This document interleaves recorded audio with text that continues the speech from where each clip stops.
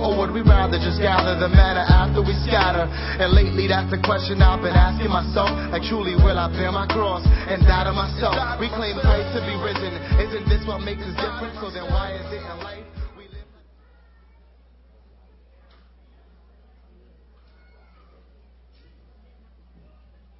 Good morning.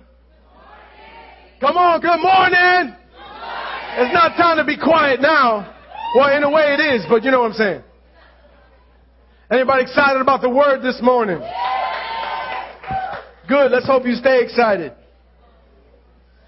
Here's the quote this morning. It comes from Paul in 1 Corinthians 9.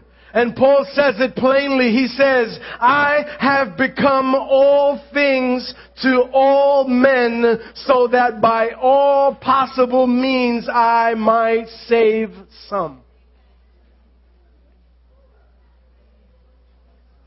Father, we just ask for your power, for your anointing, God. We ask you, God, that prepare the speaker and the listener, God. Prepare the heart and the mind, Lord God. Prepare us to receive your word. Father, I ask you to convict the comfortable and comfort the convicted, Lord, in Jesus' name. Amen. Amen. Well, all right. We started a series on the book of 1 Corinthians back in September. It is December. We've been dealing with this book for over 10 sermons now. Wow. We're only up to chapter 8.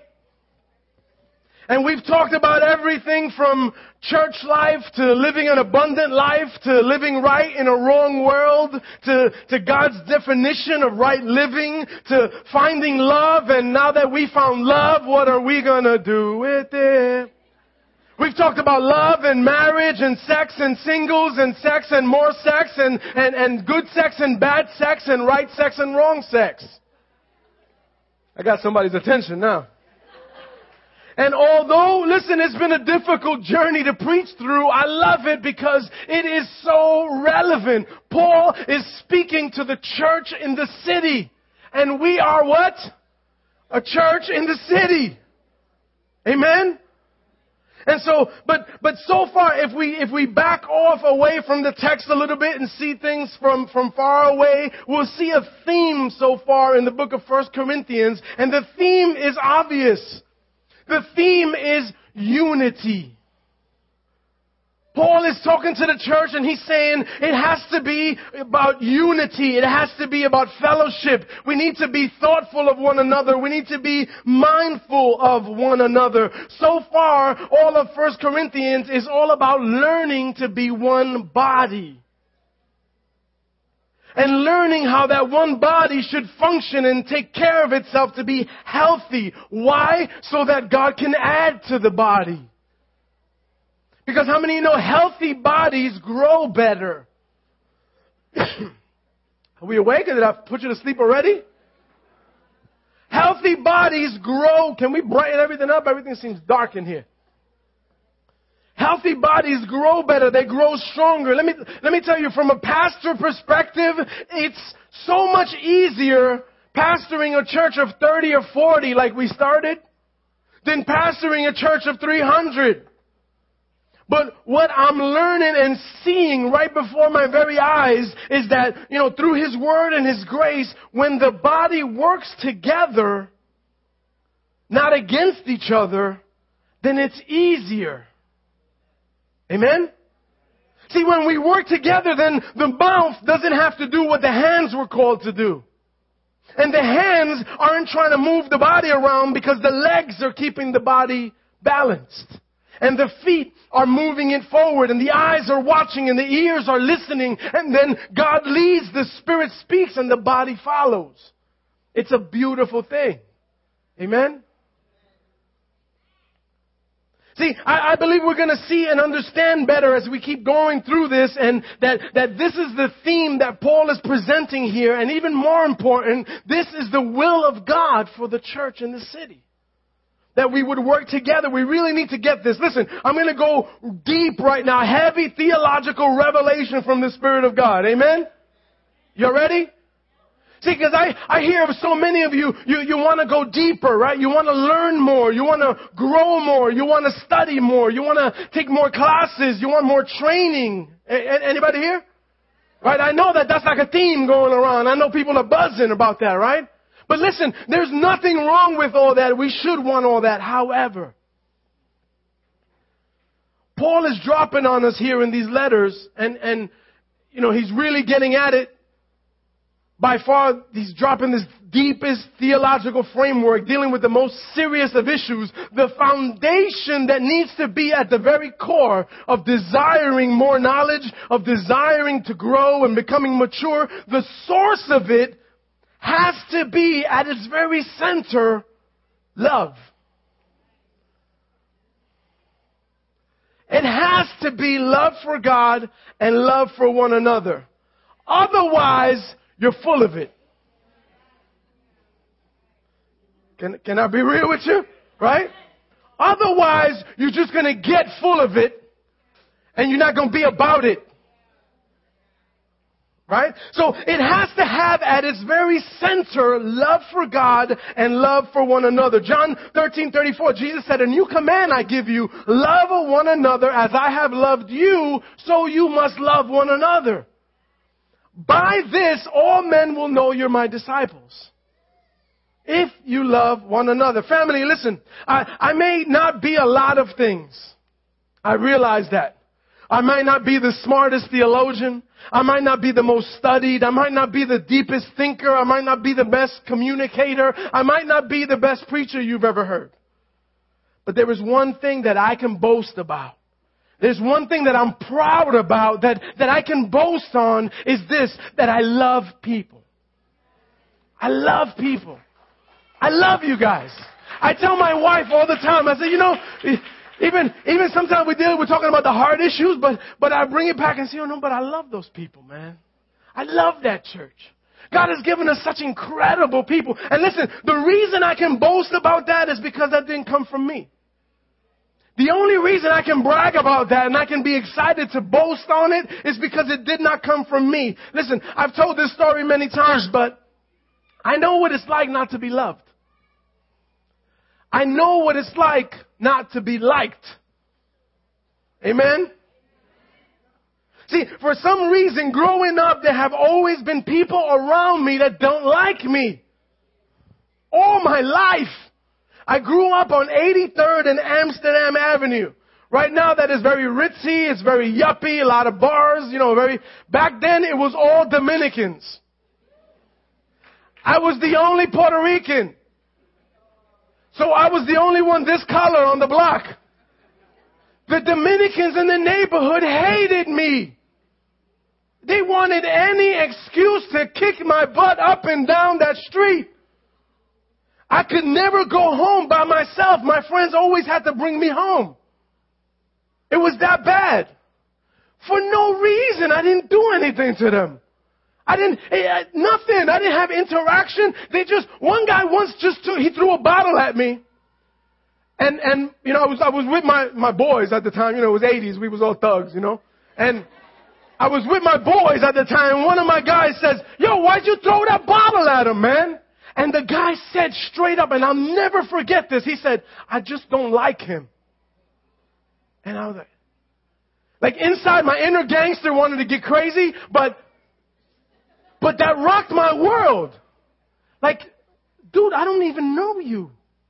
And he's verbalized it. He said, "I just don't like him." And kept walking. And that, I'm telling you, I'll never ever forget that. And so this was growing up, man. Everybody hated me there. Then I get to grammar school. I go to a Catholic grammar school. I've told you the story before. I'm sorry if you're hearing it again. But for part of the 7th grade and for all of 8th grade, they were, back in the 80s, everybody had a crew, right? How many of you had sweatshirts with the Roman letters? Whatever, crew. Right? Rocksteady crew, All That Rocker crew, everything crew, Bad Boys crew, this crew, right? Well, in grammar, I love your 80s people. In grammar school, my hand to God, I'm lying, they had the I Hate George crew. Why Alice is laughing so hard, I don't know. This hurts me, Alice. This makes me emotional, Alice. Man. I'm serious. There was an I Hate George crew. And the guy that started it, he was like, he should have been in college. He was like this. He was a little guy, but he looked like Arnold. You know, he was a monster. And so naturally, ugly as all, you know, so naturally, all the other guys did whatever he wanted. And so he started it so every guy was part of that crew. I didn't have one friend in those 2 years. Go ahead. Give me a dito too. So, I mean, I can laugh about it now, but you know this is not a laughing matter, right? We hear all this talk about bullying today and cyberbullying and all that. I understand. I understand. There was the I Hate George crew. They had a symbol. You know how everybody had name belts back then? Go ahead. Some of you still rocking them. Come on, man. Grow up already. All right. So back then, you take the name buckle and you'd hang it loose. And that meant in our school, because we were Catholics, so we still had to wear the uniforms, but this is the only gang paraphernalia they could carry. And so if you rocked the belt hanging loose, you were part of the I Hate George crew. Everybody had the belt hanging loose. In the hallways, they had hand signals. When they would see me, they go, I hate George. Why y'all laughing though? You don't think that's serious? That hurts me, man. So this was, I know all about this book. And so listen, man, I hated the Dominicans on my block. I'm sorry, my Dominican brothers here, don't feel bad. But y'all hated me. I didn't hate you. You understand? It's not my fault, you know. And then, you know, at graduation, the guys at school, at graduation, what's that? The last day of school. That's when they wanted to like squash everything. Oh, yo, man, it's all good. No, it's not all good. I hope you get hit by trucks. All of you. I hope you get hit slowly by, you know, that you're born. Anyway, you understand how I felt by the end of the year when they try to give me palm and be like, everything's cool. When all year it was, you know, I hate you. I hate you. I hate you.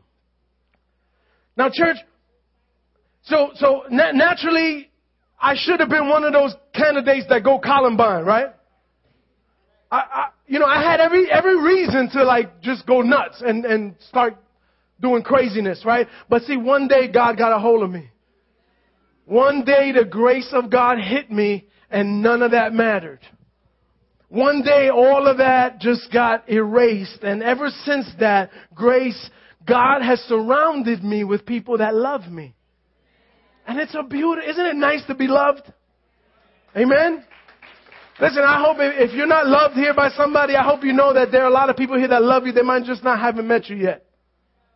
But as a matter of fact, can we do this exercise today before you leave here? Love on somebody?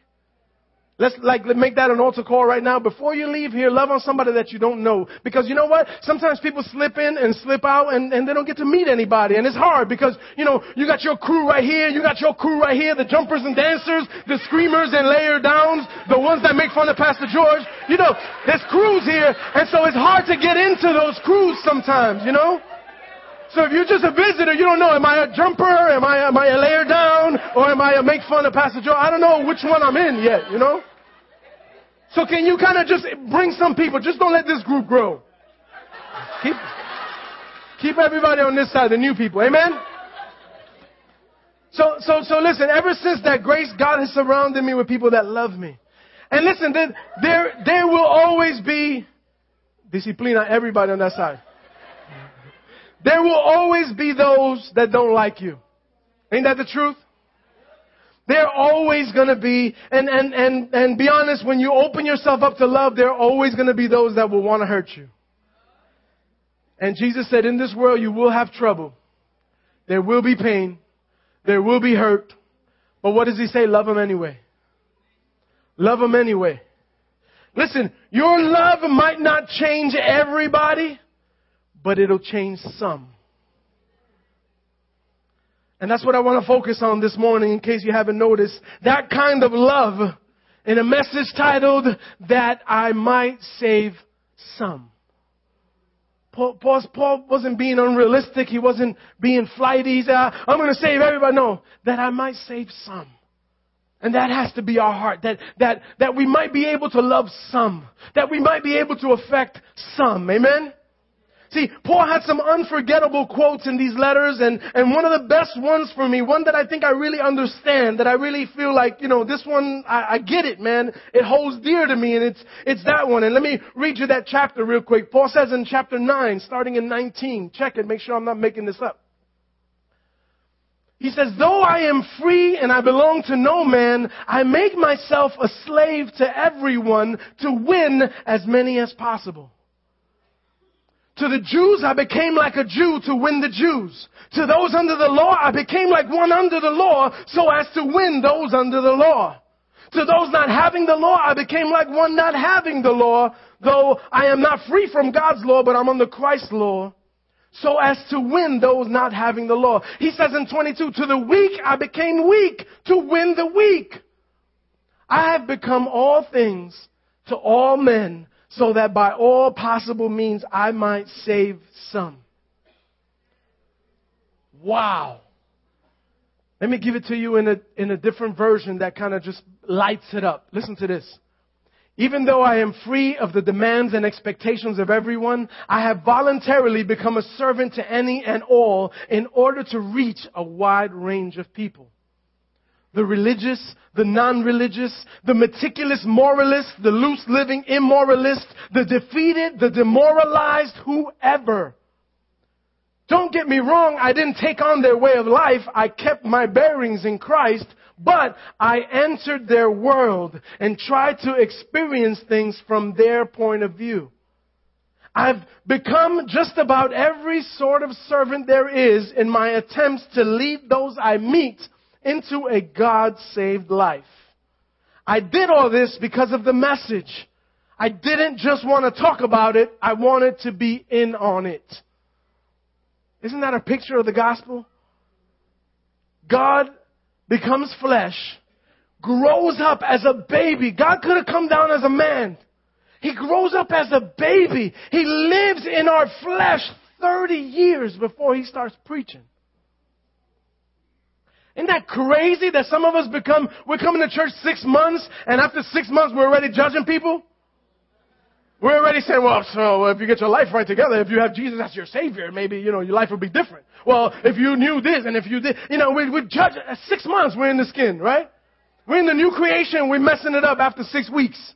We're telling everybody who's wrong, who's right, you're going to hell, you're going to heaven, you might make it, I don't know about you, but Jesus 30 years in our skin without condemning nobody. Then started his ministry. Lived it, became a part of us, then preached. That's a whole nother message. Amen? So let's move on into chapter 8. In chapter 8, he gives us a great example. Gary left off in chapter 7. All the messages are online. By the way, we've been getting ridiculous hits, like 300-400 hits. So thank you guys for listening. And it's awesome that there's people everywhere, someplace from somebody, a friend or a cousin of somebody that's listening to the word. Amen? That's encouraging. So moving on into chapter 8, he gives us this great example. He's talking about meat sacrificed to idols.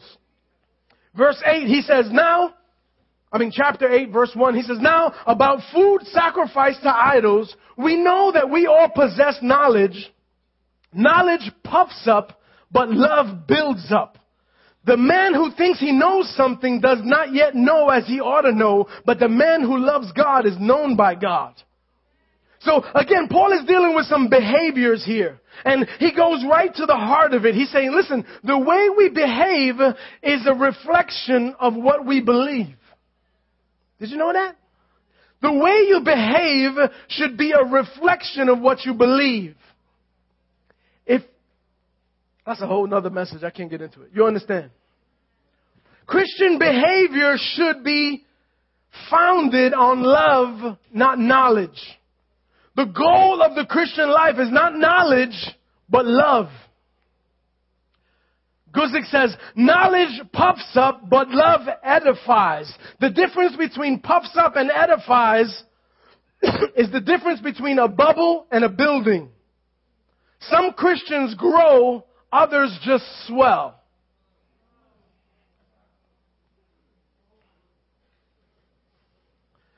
Verse 4, he says, so then about eating food sacrificed to idols, we know that an idol is nothing at all in this world and there is no God but one God, right? So he breaks it down for them. He says, listen, the bottom line is there's no such thing as another God. There's only one God. And so when food is sacrificed to all these false gods, nothing really happens to it literally, technically, because there is no false gods. So he's saying you could eat that meat all day long. Like Amberly would say, all day. You can eat that meat all day because really there is no, technically there is no other gods. Verse 8, he said, and food does not bring us near to God. We're no worse off if we do not eat it, and we're no better if we do. So he's saying technically, right, because our diet doesn't make us more or less holy before God. We'll read later that it's not what goes in that makes us holy, it's what comes out. So let's understand the context here. See, back then there was meat that was offered on pagan altars. And this meat was usually divided into three portions. And one portion was burnt in honor of that god. Another portion was given to the worshiper to take home and eat. And the third portion was given to the priest. If the priest or if the person didn't want to eat his portion, they sold it at the temple restaurant. So there were like cafes in these temples where people could go eat that meat. And the thing is, the meat sold in the temple stores was usually cheaper than the meat in regular stores. So Christians are always looking for a sale, right? They always want to find a bargain. So the Corinthian Christians were asking, since we don't really believe in these false gods, since they don't even technically exist, aren't we free to eat that meat? Right? It's a good question. And so Paul says, yeah, but, verse 9, be careful, however, that the exercise of your freedom does not become a stumbling block to the weak. For if anyone with a weak conscience sees you eating in an idol's temple, won't he be emboldened to eat what was then sacrificed to idols? And so if this weak brother for whom Christ died is destroyed by your knowledge. So when you sin against your brothers in this way and wound their weak conscience, you sin against Christ. Therefore, if what I eat causes my brother to fall into sin, I'll never eat meat again, so that I will not cause him to fall. Paul is saying, yeah, technically you're free to do whatever you want to do. But if by doing this, you're going to cause somebody else who in their heart and their convictions saying, if I eat this meat, this meat has been cursed and it makes me defiled. If he believes that, you telling him, no, it doesn't do that. That's not, you're causing him to have a conflict. You're tempting him to sin. Because for him, that would be sin. And so Paul is saying, isn't it more important that you love that brother instead of you have your steak?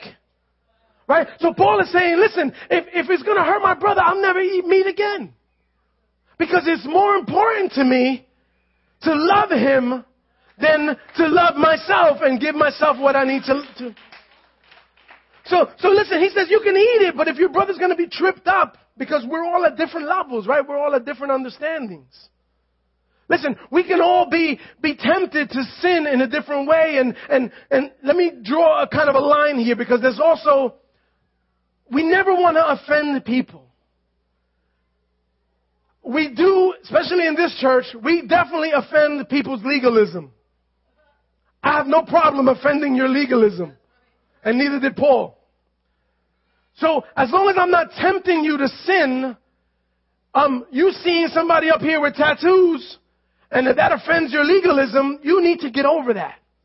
Amen?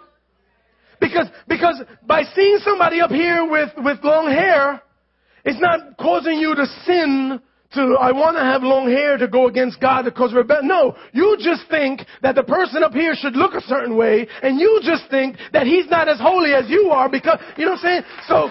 So I have no problem offending your legalism, but we need to be careful not to offend our brothers, to cause them to stumble. Amen? That's the whole point here, right?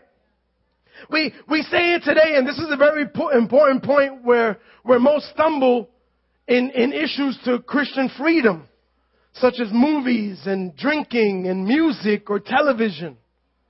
And sometimes Christians will say, they'll assume one stance. They'll say, because I do less of that than you, that makes me more holier. No, it doesn't. You understand? So it's kind of, Paul says everything is permissible for me, but not everything is beneficial. So what does matter is love toward those in God's family. Paul says, I've become just about every sort of servant there is in my attempts to lead those I meet into a God-saved life. Regarding the meat, regarding TV, regarding drinking and movies, whatever, you could be free to take part in it without a problem, and you might even be right in doing so. But sometimes being right is not as important as showing love. Not sometimes, all the time. Being right is not as important as showing love. Being right is important before God, but it's not more important than showing God. Amen? So it's easy for a Christian to say, listen, I answer to God and God alone. How many of you heard that one? Only God can judge me. How many people have that tattoo? I see that everywhere. It's usually like the thuggest, roughest, only God can judge me. That is true. But we will answer to God for how we treated our brothers and sisters. So we need to catch that other side of that. Amen? We can't let our freedom become a stumbling block to our brothers. It has to be about love. And now listen, my haters and my legalists, you're going to chalk this message up as another love message. And you'll hear about it on Facebook. Oh, all churches want to talk about today is love. They don't want to deal with sin. They don't want to bring correction. On the contrary, I am bringing serious correction with this message. I'm bringing heavy correction, life-changing correction. The message isn't, oh, God loves you and everything you do is fine and you could do whatever you like. No, the correction Paul is bringing here, and I'm making a big deal about, is I don't care how much you know. You could be totally right in regards to your freedom, but if you're not edifying the body, if you're not building up your brothers, if you're not serving others, if you're not being mindful of your brothers and sisters, then you're wrong. You're way off, and you're not acting like one of his. Period. You're not acting like one of his. Listen, here's better advice for you. Get your head out of the books and start walking what you already know.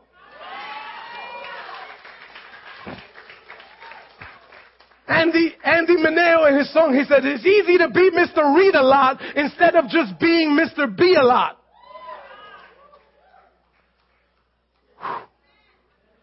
Worship team, get on up here. You need to soften me up.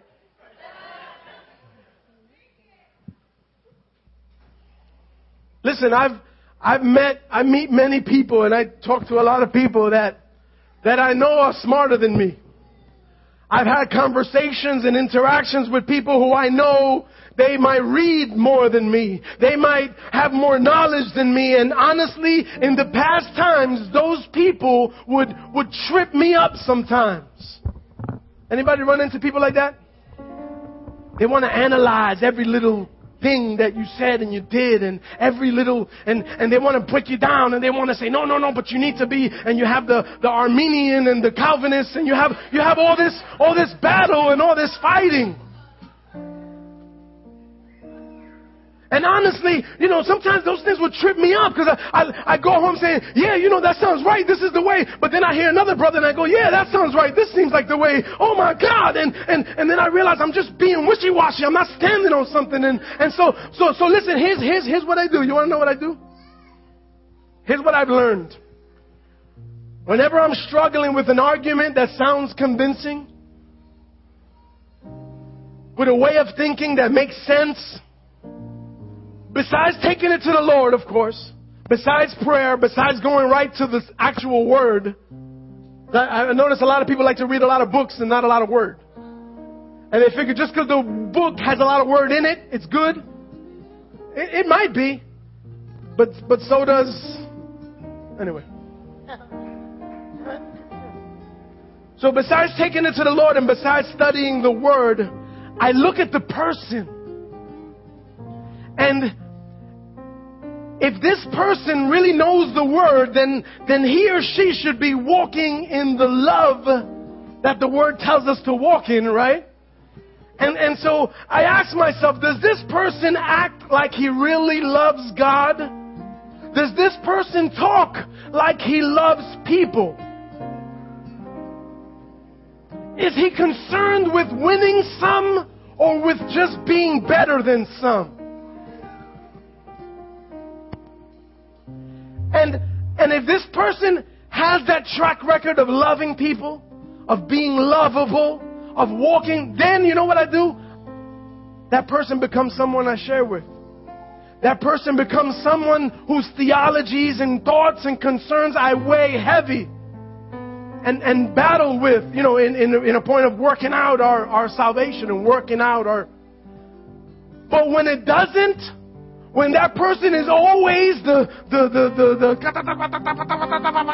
if this, but if that, but when that person is always followed by controversy and always followed by gossip and by tearing people down and by never encouraging someone, when that person is always about legalism and judgment and making people feel condemned, then Paul's words ring true. If anyone imagine he knows something he doesn't know yet as he ought to know. Barnes, in his commentary, he puts it this way: the man who is influenced by love, ever pure and ever glowing, is not in much danger of going astray or of doing injury to the cause of God. The man who relies on his knowledge is heady, high-minded, obstinate, contentious, vexatious, perverse, opinionated, and most of the difficulties in the church arise from such men. So here's what I do. Those people, I give no permission to speak into my life. Church, this is important. They have no authority to influence me. Now, understand, I'm not saying nobody. Understand that I'm not putting myself like I know more. No. I said, if I see somebody that brings an argument to me and we can discuss the word in love and we can walk through it, I love people like that. And I surround myself with people like that. But if this person just wants to fight about the type of wood that Jesus was hung on, it was a tree, it wasn't a cross, it was this wood, it had to be that, it was the wrist, not the hand. I don't care. He lived, he died, and he rose again. You want to argue about wood? Go to somebody else. Amen? You don't see, you can't give empty people power to pour into your life. Because their lives are empty of love, their words are going to be empty of power. Amen? Church, the bottom line is we don't have time to waste. It is December 4th already. We have 2 more Sunday services and a Christmas presentation, and then a new year begins. While we're arguing about whether Jesus was really born on December 25th or not, some haven't heard of Jesus at all. While we're wasting time, some have run out of time. While we're measuring our wisdom, some are still in the wilderness. While we're dissertating doctrines, some are being indoctrinated by demons. While we're seducing ourselves in our little services, some are being seduced away by the pleasures of this world. Some are falling away. Some are perishing. Some are being deceived. Some are being destroyed. Some are still hurting. Some are still struggling. Some are still lost. Some are still searching. Some are right here amongst us today.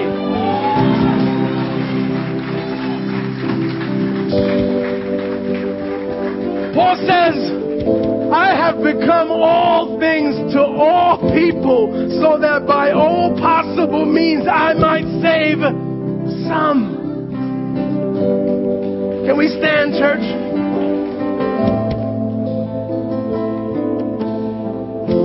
Can I challenge you, family? You're not going to make a difference in everybody's life, but you can make a difference in some.